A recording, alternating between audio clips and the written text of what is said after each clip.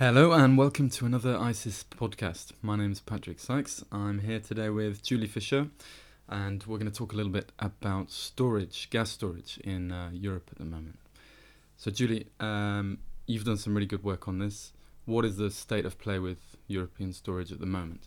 Okay, so basically we've ended the gas winter with really low levels of gas in store. We started April with less than half the level in store that we had at the beginning of the gas summer last year, which puts a lot of pressure on people to inject over the coming summer. Mm-hmm. And that was presumably due to the really cold weather we saw over the winter. Absolutely, really cold weather, and particularly really cold weather continuing right up until the end of March, when people would expect to be using a lot less of their stored gas. Okay, so we've got a sort of late start back into the injection season. Absolutely.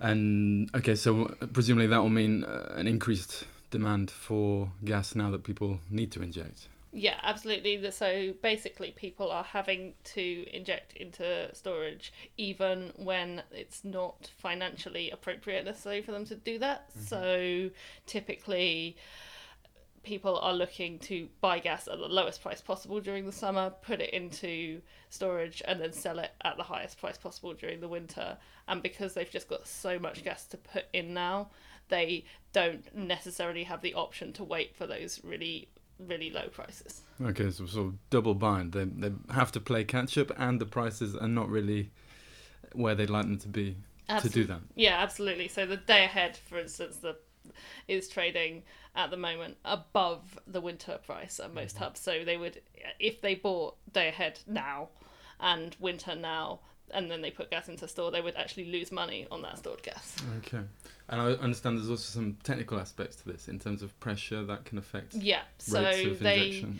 They can't inject as quickly as they can withdraw due to the pressure situation there. Mm-hmm. So they don't have the option to wait and put in a load of gas really fast. That's just not something they can do. Mm-hmm. And any particular markets you're seeing these dynamics really play out? Well, it's a particular problem for Italy because they've also got regulation there. That means that essentially the storage operators have to set caps or caps during the withdrawal season and limits during the injection season. So they'll tell them that they have to inject a certain amount during the month, or they have to pay fines. So for April, they have to be 25% full by the end of the month, which means that they had to inject the 2 billion cubic meters during April as a whole, that's a lot of gas. Mm-hmm. And that's quite rare in the continent in terms of that regulatory burden, I suppose. Yes, it's pretty unique. But what's unusual this year is that because of the way that prices are and because of how low stocks are, a lot of countries are having to do what Italy has to do all the time.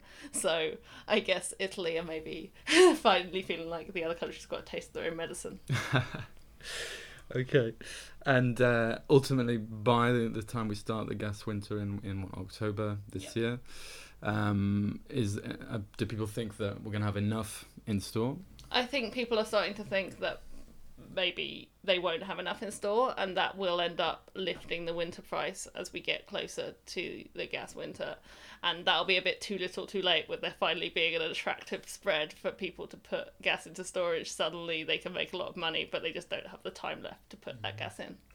It reminds me of the French case. I remember when I was covering the French gas market, they've overhauled their storage regulation recently. And they've increased the minimum required volumes that shippers have to have installed by the start of the withdrawal season. Yeah. They likewise have that extra burden to catch up to. Well, we will be covering all of the latest developments in storage across the continent. Do check out our website, www.icis.com, for all the latest. Thanks for listening.